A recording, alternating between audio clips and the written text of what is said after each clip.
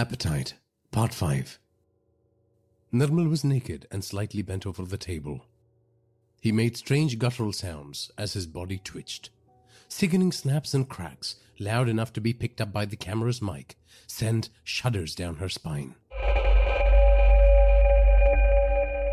His skin began to shift and lose its integrity, and eventually flopped down his frame. It hung in heavy rolls, much like the wrinkled folds of a Shar-Pei dog.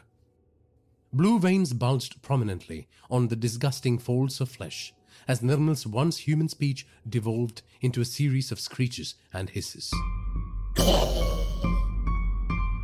Now she knew why they couldn't have children.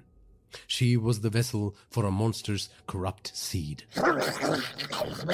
Seema looked on in shock as the thing that had once been her husband turned its head back to stare at the stairs that led up to the door of the basement. Even though the door to that dungeon was locked from within, it was still checking one last time to see if anyone was intruding on its nightmarish transformation. What prompted this creature to act so? Shame? Fear? Guilt? Was it capable of such emotions? Was Nirmal a captive of its malevolent whims? How can that be when its face was the stuff of nightmares? Drooping flesh replaced Nirmal's original facial features. The sagging layers had swallowed up the eyes, nose, and ears. A revoltingly long grey tongue, covered in floral anthers, emerged from his mouth, which was hid in the drooping mounds of flesh resting around his neck.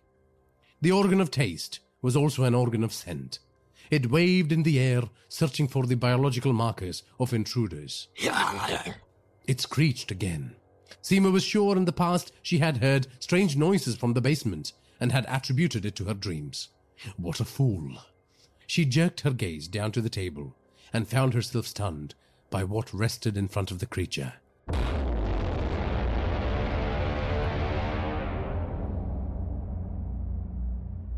A human head. The monster's being spun around, slurping up the contents of the cranium with obscene flicks of its tongue.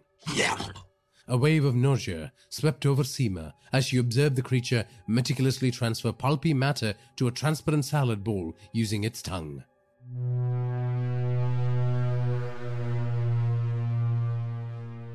No, no, no, she cried out. The vertiginous realization left her reeling. The intended destination of the scooped-up substance was all too clear.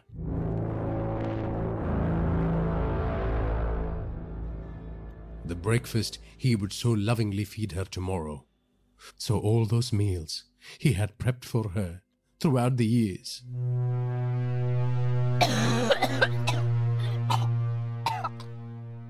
She retched involuntarily. It took her ages to subdue the rebellious churn in her tummy. She dropped the monitor and picked up her phone. Rational thought had fled her mind. She was transported to that dreaded corner of the classroom, where ink splattered on her skin like disgusting bodily fluids, and harsh insults spilled out of the snarling mouths of her bullies. Drawing on all her strength, she mentally reached out to her online tribe, her thousands of loyal followers who always cheered her on. She summoned every ounce of her resilience, pulling herself from the grip of her painful past, and sought their collective strength and comfort. For any normal person, this would have been the perfect opportunity to call the police. But for Seema, this grotesque truth was destined first for the eyes and ears of her social media fans. Driven by a wave of horror, betrayal, and rage, she resolved to expose the horrifying reality of her husband's deeds through a live stream. As she opened her social media app, her eyes fell on the responses to her most recent post. It was a charming snap of Nirmal playfully feeding her a spoonful of food, their faces brimming with joy and contentment. "You are so lucky to have such a wonderful husband," one said. "Mine wouldn't even check if I'm alive." "Truly, you are blessed to have such a handsome and caring husband," the other said. Comment after comment praising their wonderful marriage.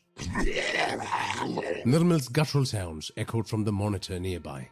He was slowly and painfully changing back to his human form. What would they think of me? Of the life I have built? A film reel of humiliating events raced through her mind. In the distant past, when self-loathing for her body had dominated her thoughts, a shadowy entity had haunted her. This silent, insidious companion had gradually eroded her willpower, steering her into the relentless clutches of eating disorders.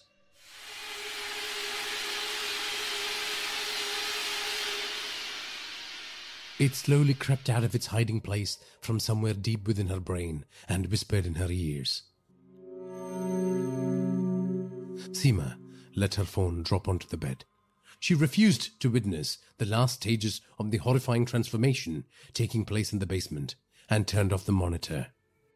She lay wide-eyed on her bed, staring at the ceiling for what seemed like an eternity.